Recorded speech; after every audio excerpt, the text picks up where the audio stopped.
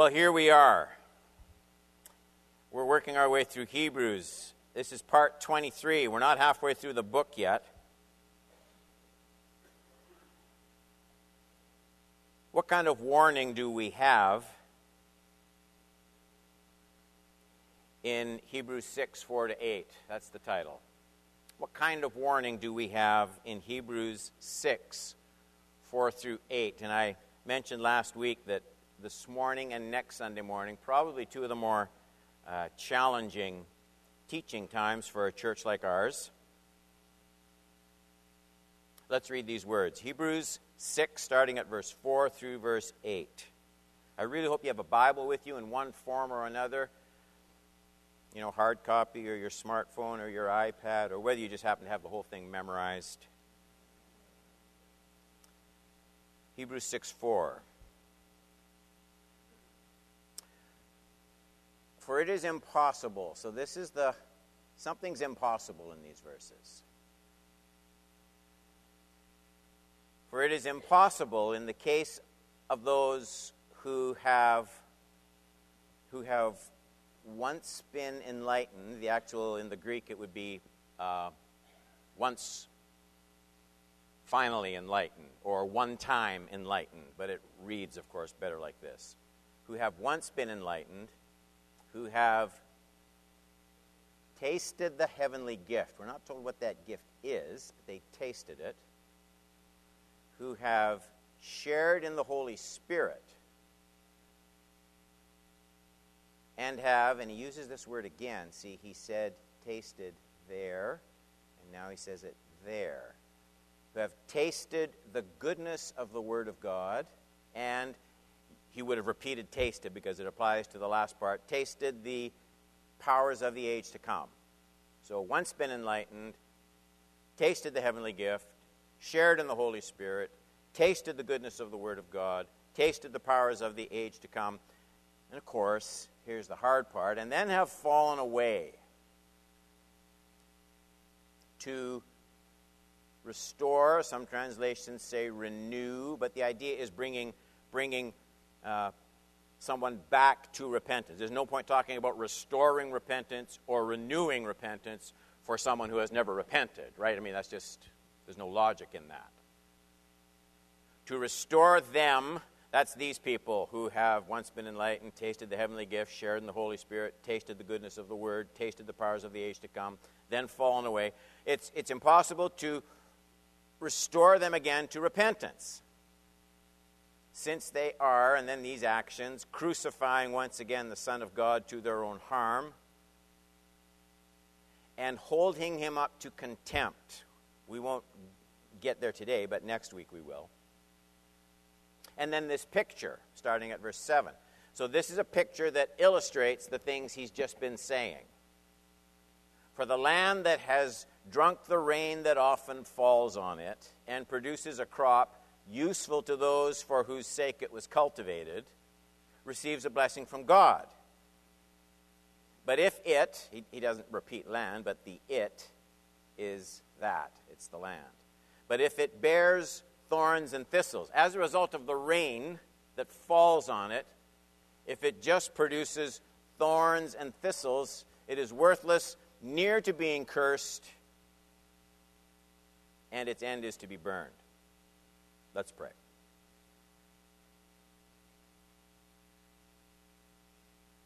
We love your word because it's not a trite word. It's a holy word. It's a revealed word. This very epistle says that the word, it cuts into our lives and it pierces and it divides.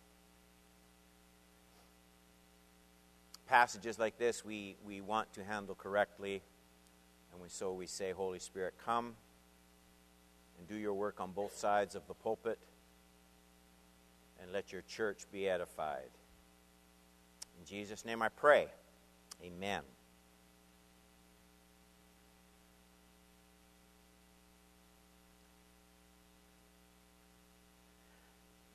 There's warning here, obviously. The title, what kind of warning do we have? if you go back to the end of chapter 4, you have some of the most promising words. Our time of need. We have a sympathetic high priest. Come. He feels with you, not against you. Come boldly through Christ. Some of the warmest, most inviting words in the whole New Testament are in this epistle. And then there's words like this. I think we all need to understand that there is a place for warning. We'll look more about this in future weeks. There's a place for warning and there's a place for comforting. And a church that only does one or the other isn't a faithful church. If you're working your way through the Bible, you'll no doubt just have been reading Solomon dedicating the temple. Anybody there reading Solomon? It's in 2 Chronicles, the end of 1 Chronicles, 2 Chronicles, and Solomon prays. It's before he messes up his life and disobeys the Lord. Go back to Deuteronomy. People will say this all the time. They'll say, how come, God, all these guys with their 8 million wives, how come God allowed that? Why didn't he do something about that? And you go back to Deuteronomy, God tells them very clearly, don't you copy the nations in taking multiple wives. It's stated. And when they do, God doesn't strike them dead, but it's the end of them. It always is. And so here's Solomon before that, and he's just finished building this temple. David had it in his heart, but Solomon built it, and he's praying, and it's a wonderful prayer where he says, Lord, and when your people forsake you, when they call upon your name from this place, let your ear be inclined to this place. Be merciful to your people in this place. And Lord, when you're angry with your people because of their sin and you shut up the heavens and there's no rain on the earth, Lord, be gracious. Look on this place, this temple, and be gracious to your people. And he goes through about 6 or 7 things. Let your presence be here. And God answers. God says, I will do all of these things. And he repeats Solomon's words. When you sin and call upon me, I will forgive you. When I'm judging the earth and there's lack of rain, I will send rain on the earth. He goes through all the same things. And then, Solomon never mentioned this, but God, in his response, says, and if you don't honor me in this place, I will drive you out of this land. Read it.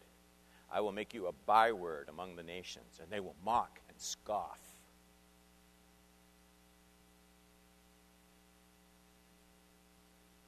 All Solomon did was pray. And God says, I'll do those things. And then God, there's something about our God.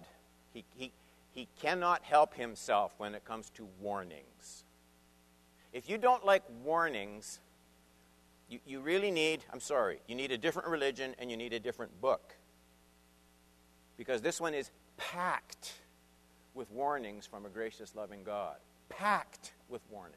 There are 5 warning passages in the book of Hebrews.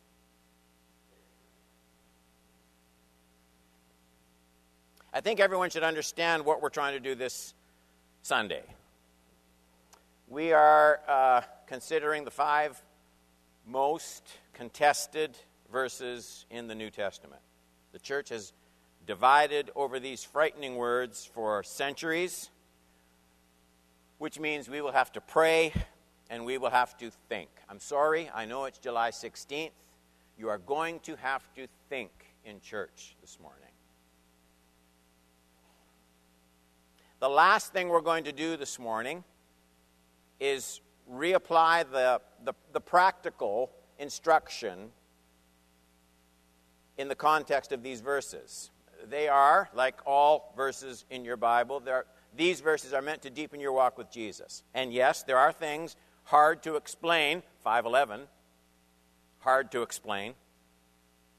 But just because they're hard to explain doesn't make them unimportant or less helpful. And there are a lot of hard to explain things in this text. Let me give you a bit of background. The big division over these verses is pretty simple to state. The details get a little murky. But the big division, just so you know, and we won't go over this again and again and again. I'm just going to frame this up this morning. The big division, oversimplified a bit, is whether a genuine believer can ever become an unbeliever. I mean, that's the issue. Can a truly regenerate person lose his or her standing in Christ? Can salvation be lost? There are basically two sides. More, I know that's oversimplified. Basically two sides. Virtually all, though not quite all, Calvinists will say that it's impossible for a truly redeemed saint to lose eternal life. Wesleyans, which would be our roundabout, which would be our roots as a Pentecostal church,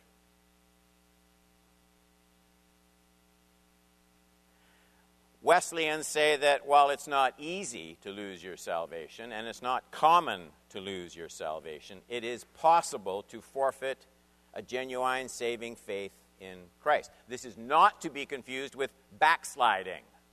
We don't use that word much anymore. It's not a bad term. It's in the Bible. So when we say it's impossible for a person to lose, when we say it's possible for a person to lose saving faith, that's not to be confused with backsliding, from which repentance can arise, renewing grace can come. Even to the most rebellious, stubborn person over years, there can be restoration. So obviously those two theologies shape the way this text is approached. For the Calvinists, there are only two options available for verses 4, 5, and 6. Look at them again. For it is impossible in the case of those who have once been enlightened, who have tasted the heavenly gift. Let me simplify that screen for you. That's a bit of a mess. Who have tasted the heavenly gift, shared in the Holy Spirit, tasted the goodness of the Word of God, tasted the powers of the age to come, and then have fallen away. There's that part. It's there. It's what it means that gets debated.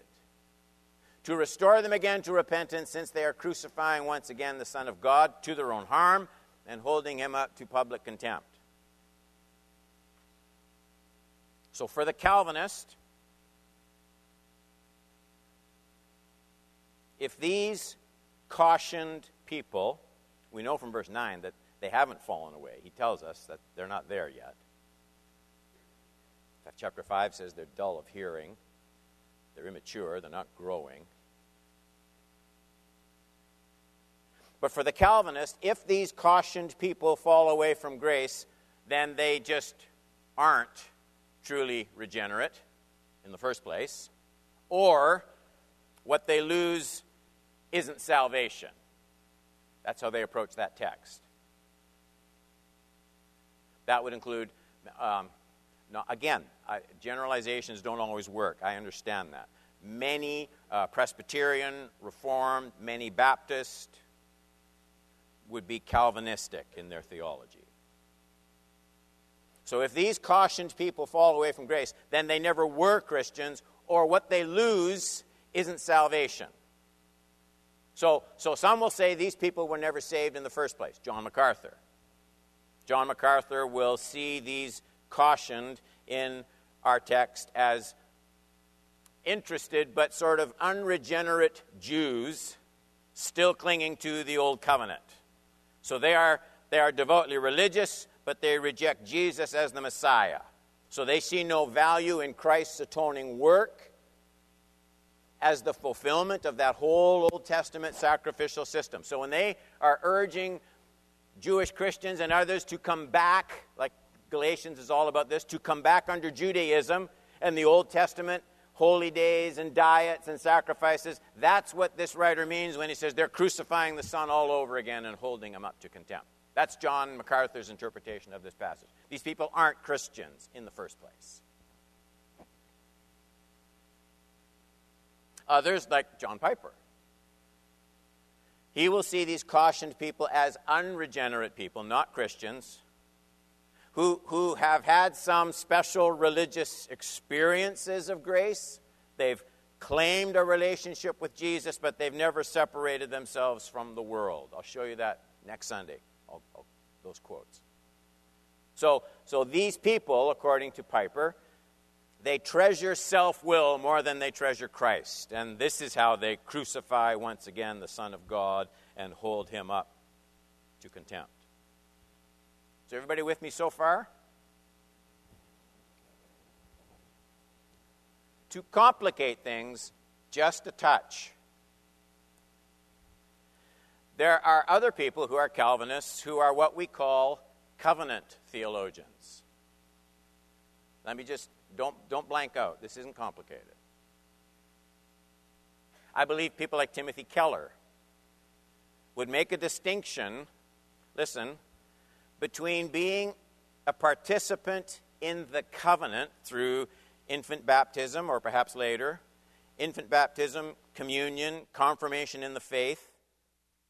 So, covenant theology makes a distinction between that entrance into the covenant community and being one of the elect. So, in other words, not all members of the covenant are regenerate.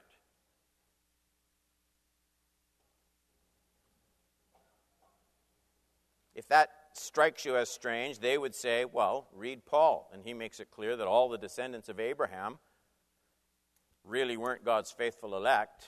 He makes that distinction in the book of Romans. There are people who were Jewish, who were circumcised, who were in the covenant, but they weren't elect.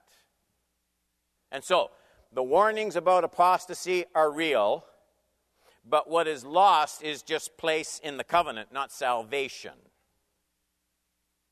because these never were part of the elect in the first place.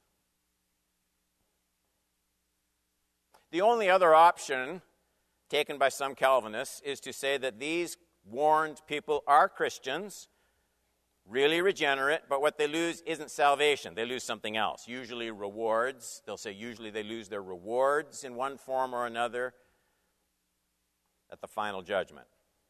The problem I have with that is that our writer says the problem with these people is they, verse 6, can't be restored to repentance.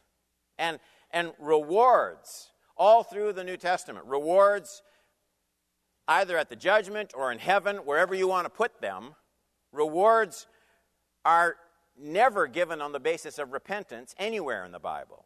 There's rewards for service, there's rewards for faithfulness. Book of Revelation, there's rewards for martyrdom, people that suffered for Jesus.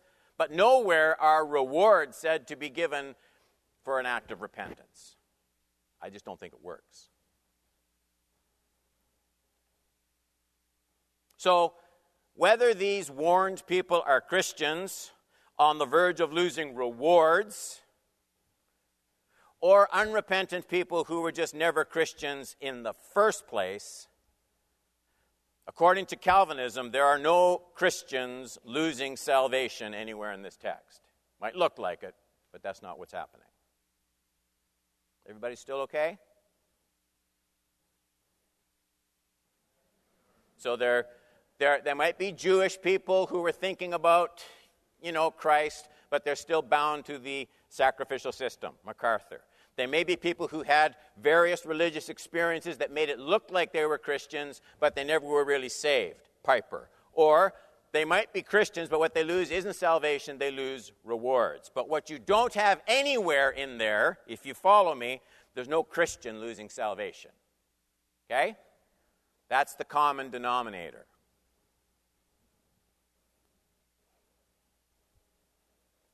And there's something very comforting in that. There's something very comforting in that for some.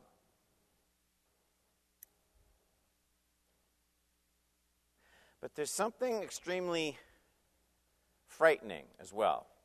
And I'm terribly concerned. I said I'd deal with this for a couple of weeks, and I'm not going to talk about it anymore.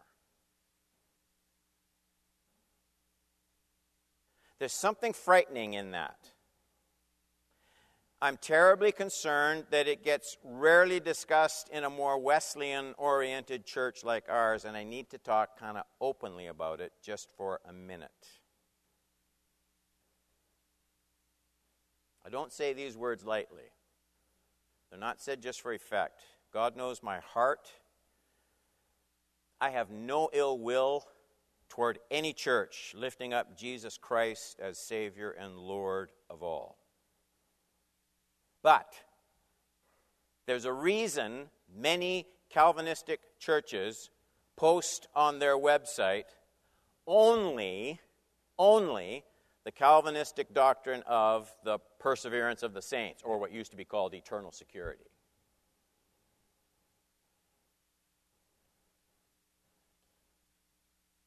Churches post their statements of faith on their websites. Our church does. Our church posts its core convictions on our website, and like all churches, we do that because we want everyone to be aware of them. We don't want these truths hidden. We want them talked about. We want them seen. We want them considered. We want them known. And if some church, hypothetically, just pretend, if this Sunday morning Grace Church put up on their screen and said, look there's Cedar View Community Church's statement of faith, I have no problem with that. Right? They're not gossiping about me because I'm the one that posted those things there. And I put them there so everybody could see them.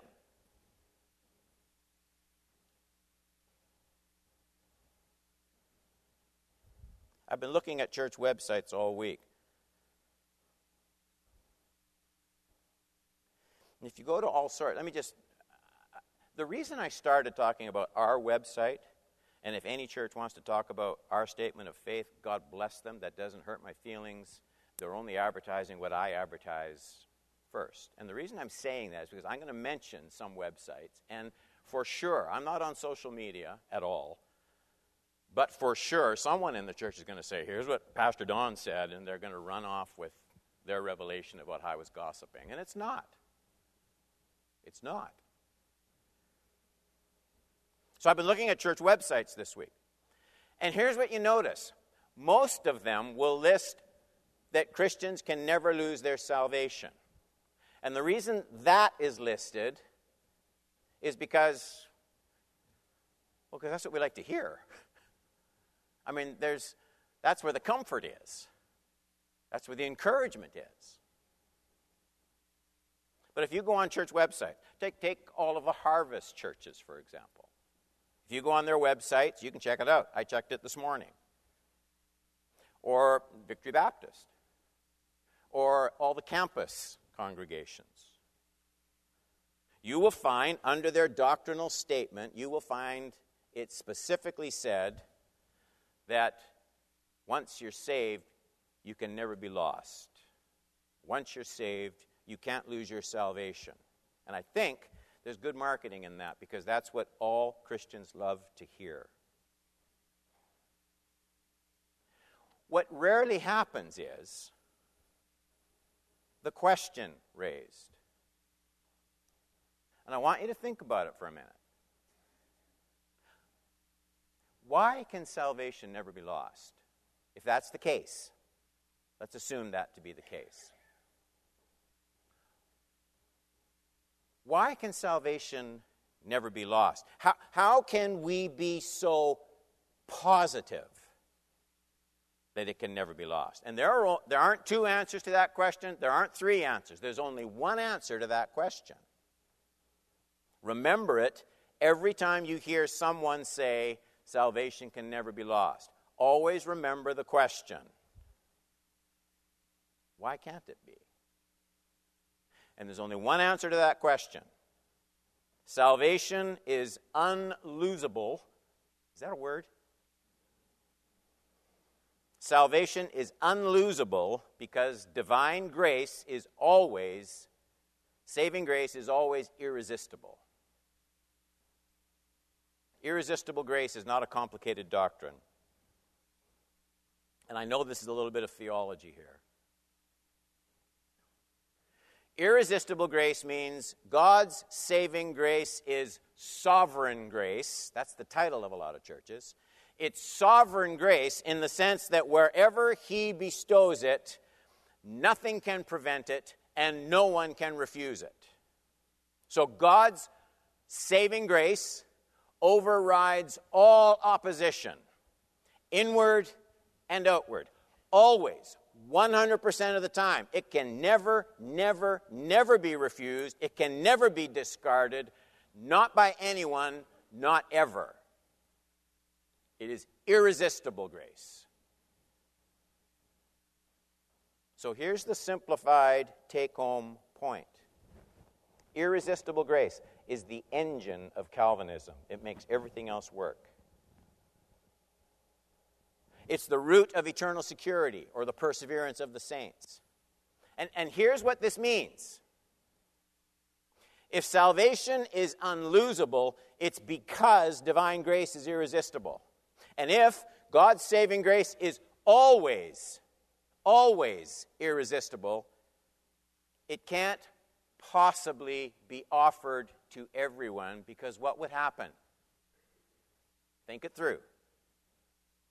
Everybody would be, of course, everybody would be saved. If God's grace is always, God's saving grace, 100% of the time, absolutely irresistible, and if it's offered to every sinner, no one's ever going to be lost.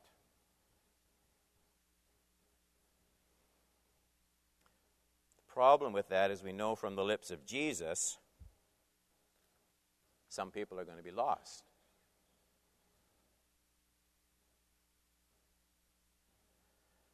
And if your hand or your foot causes you to sin, Matthew 18, 8 and 9, cut it off, throw it away.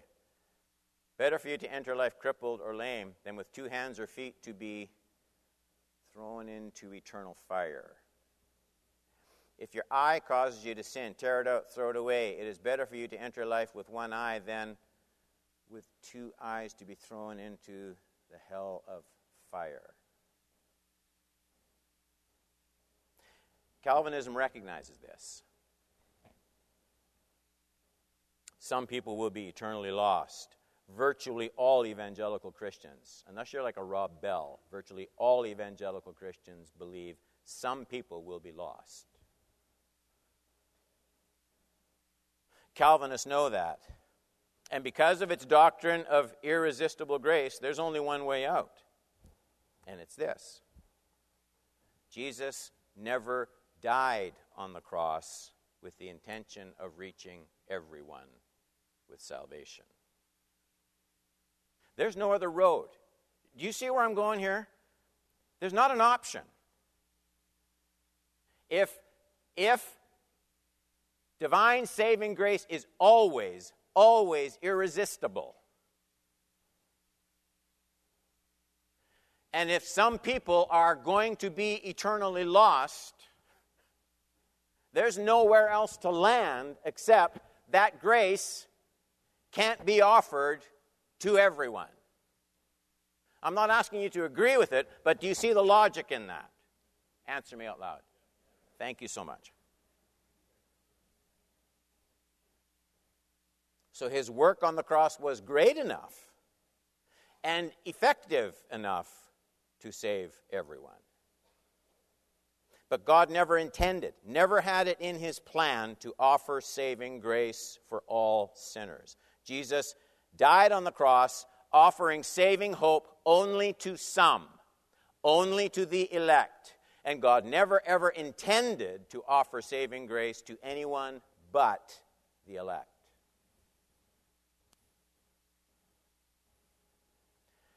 It's easy to hear that, and it just kind of runs by like as a point of argument. Oh, okay, I see. Yeah, I get that. Let that sit for a minute, please. Let that sit for a minute. In all of these churches promising Christians can never lose their salvation, there's only one way that doctrine works. Whether they post it on their website, which they won't, or not, they absolutely believe that Jesus never died on the cross with the intention of offering saving grace to everyone.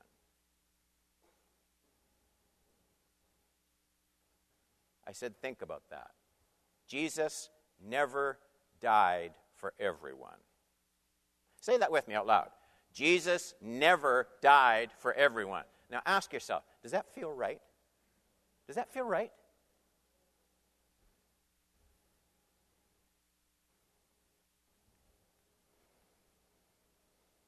Ask yourself if that's a deal breaker.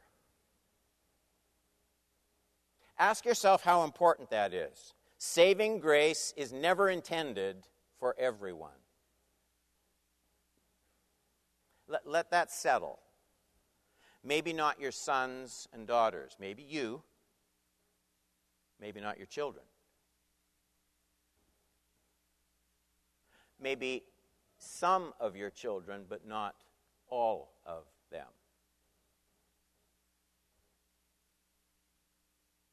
Perhaps for you, but not for your spouse.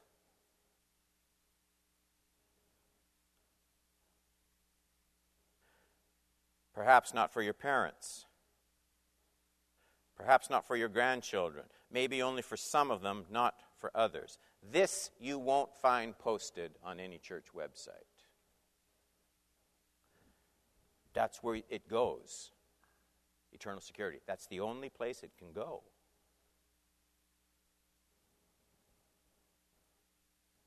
Now, how comforting is it when you read on church websites Christians can never lose their salvation? I'm saying there's a huge price to pay for that kind of teaching, which is why most churches only post eternal security. They don't say limited atonement or particular redemption. That's the new name for it, in case you hadn't heard. Now, I took ages with this morning. I get it. We won't do this again. I took time with it because it just doesn't get probed into all that often by either Calvinists or Wesleyans. And I think it cuts out the heart of the gospel of grace. Here's where we're going now. We have a little bit of time.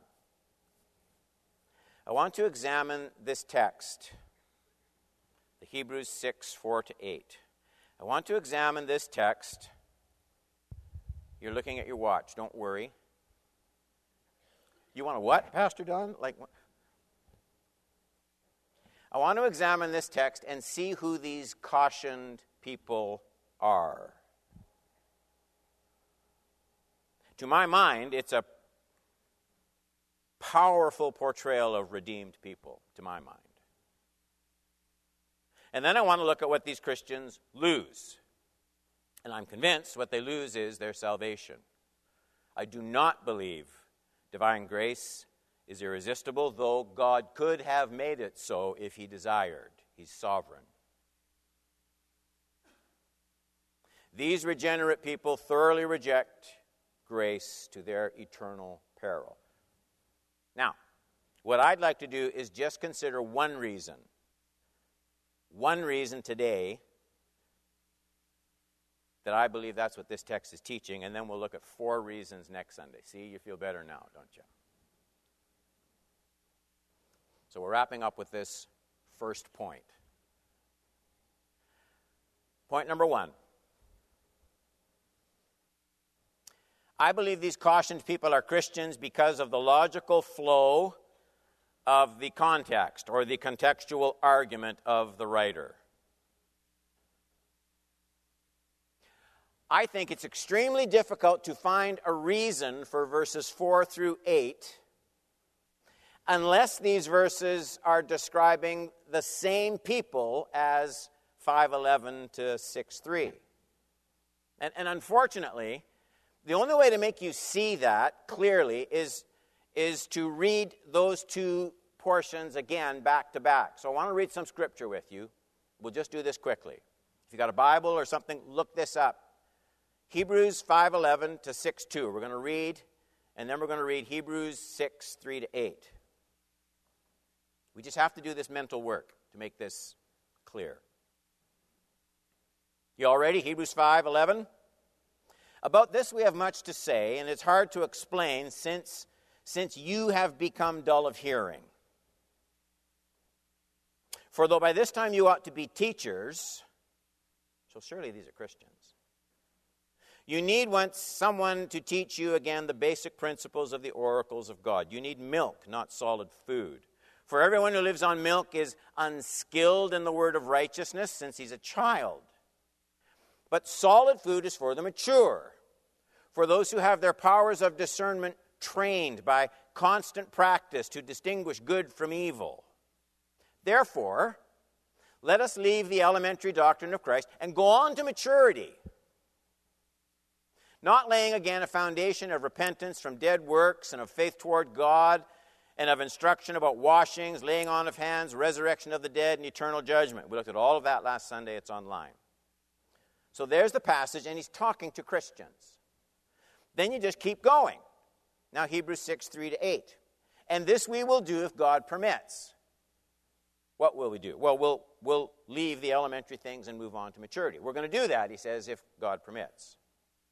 Verse 4, for it is impossible in the case of those who have once been enlightened, tasted the heavenly gift, shared in the Holy Spirit, tasted the goodness of the Word of God, tasted the powers of the age to come, and then have fallen away. Fallen away from what? And then have fallen away to restore them or renew them again. So they repented once already. To restore them again to repentance, since they are crucifying once again the Son of God to their own harm and holding him up to contempt. For the land that has drunk the rain that often falls on it and produces a crop useful to those for whose sake it is cultivated, receives a blessing from God. But if it bears thorns and thistles, it's worthless and near to being cursed, and its end is to be burned. Here's what I want you to see. We're wrapping up. I want you to see this. I took phrases out, and I want you to follow me here. You have become dull of hearing. Christian or non-Christian? Christian. By this time you ought to be teachers. Christian? Okay. For those who have had their powers of discernment trained by constant practice to distinguish good from evil. Christian? Let us leave the elementary doctrine of Christ and go on to maturity. Christian? This we will do if God permits. Christian? Now, for it is impossible in the case of those who have once been enlightened, who have tasted of the heavenly gift, who have shared in the Holy Spirit, have tasted the goodness of the Word of God, the powers of the age to come, and then fall away, to restore them again to repentance. So the argument builds. The same argument builds. To the very same people.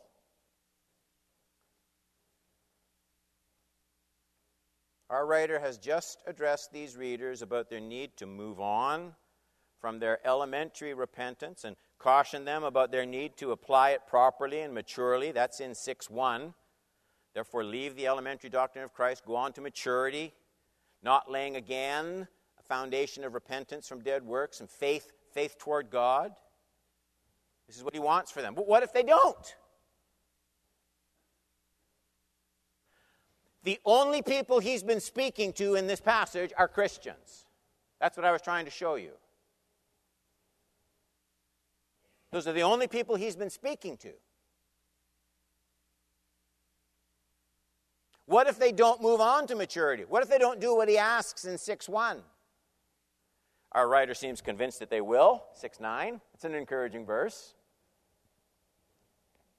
And most likely they will. I think we can admit that we would all be sluggish, 6:12 sometimes. We'd all be dull of hearing, 5:11 at times. But our merciful high priest can restore the weak and the fallen. All we need to do is come to the throne of grace, 4:16. And this we Christians do almost always, don't we? Bring our weak selves to the throne of grace. And be sure of this, we are never turned away from the throne of grace. We are never turned away by our sympathetic high priest.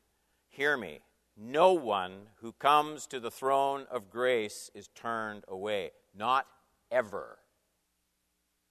There's no shortage of grace for every repentant heart. But there's still no denying our writer is a bit concerned. You don't warn unless you're at least fearful of the possibility of some bad circumstances. That's what all warnings are. Severe thunderstorm warning, tornado warning.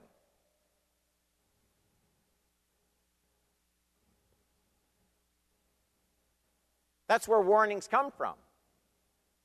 Our writer doesn't want these people continuing in their present course of immaturity, sluggishness, dullness of hearing, 5:11. And the important question to face is, why is he concerned? Why is he concerned? Is there anything eternal at stake here? And I believe the text states there's more at stake than we'd like to admit. I believe our writer's concern in this text is a very precise echo of Jesus' theology of the compounding effect of carelessly hearing and sluggishly obeying the truth we have heard. It's what Jesus was talking about in Matthew chapter 25, 29, and 30. For to everyone who has, more will be given, and he will have an abundance. But from the one who has not, this is interesting because there must have been something. Even what he has, is that contradictory? Will be taken away. How do you take away what someone didn't have? Even what he has will be taken away, and cast the worthless servant into outer darkness. In that place there will be weeping and gnashing of teeth. So here's the easily overlooked truth in this parable of the talents. I just read the last part of it. That servant who didn't use what he received, who didn't multiply it, who didn't grow it, the one-talent man, he's obviously the key player in Jesus' story. Gets all the attention. Never forget, he lost the one talent that he kept. Technically, he didn't lose it. He put it in the ground, he dug it out, and he had it. He lost the one talent that he kept. In other words, he lost it in the end, even though he didn't actually lose it. He didn't lose it, but he ended up with nothing. And the reason for that is Jesus' words in verse 29, even what he has will be taken away. So this is a parable about the loss of what a man thought he still had. Here is the lesson.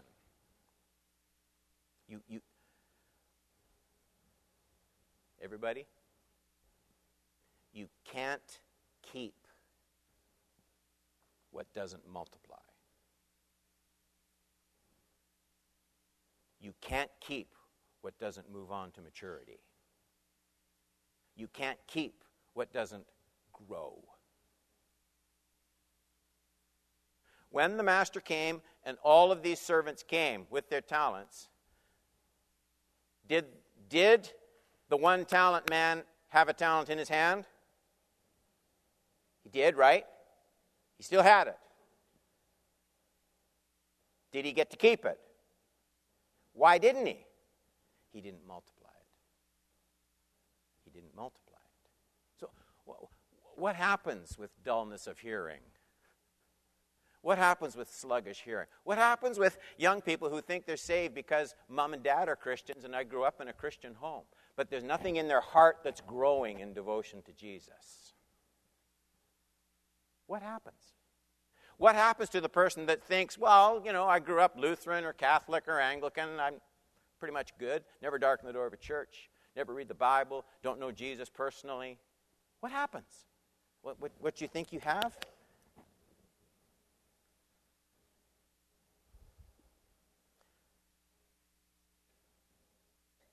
Jesus is the speaker here. Jesus doesn't deceive. There's another text where Jesus restates the same principle even more directly, and this will close.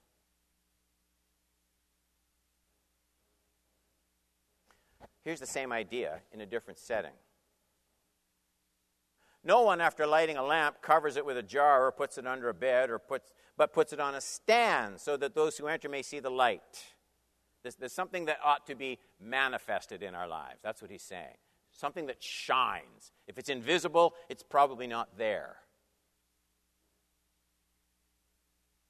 For nothing is hidden that will not be made manifest. Nothing is secret that will not be made known and come to light. Jesus, okay, apply this. What are you talking about? Take care then how you hear. Do these words sound familiar? For to the one who has, more will be given. And from the one who has not, even what he thinks that he has will be taken away. So you're looking here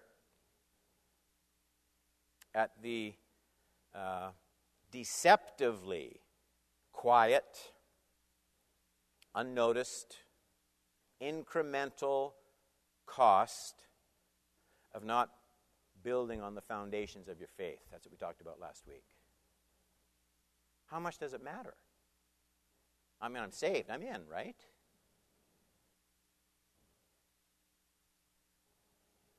We've just scratched the surface of this text. We'll continue with it next Sunday. What I want to say in wrap-up is, and now I'm serious because that's the last page.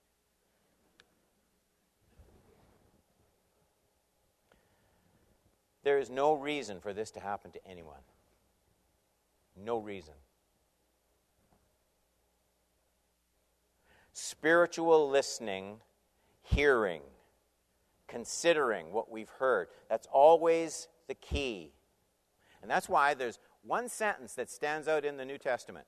There's one sentence, you know the words, and the only person who ever utters these words is Jesus. No one but Jesus ever says them.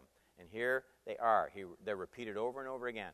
He who has ears, let him hear. Hear. Hearing matters.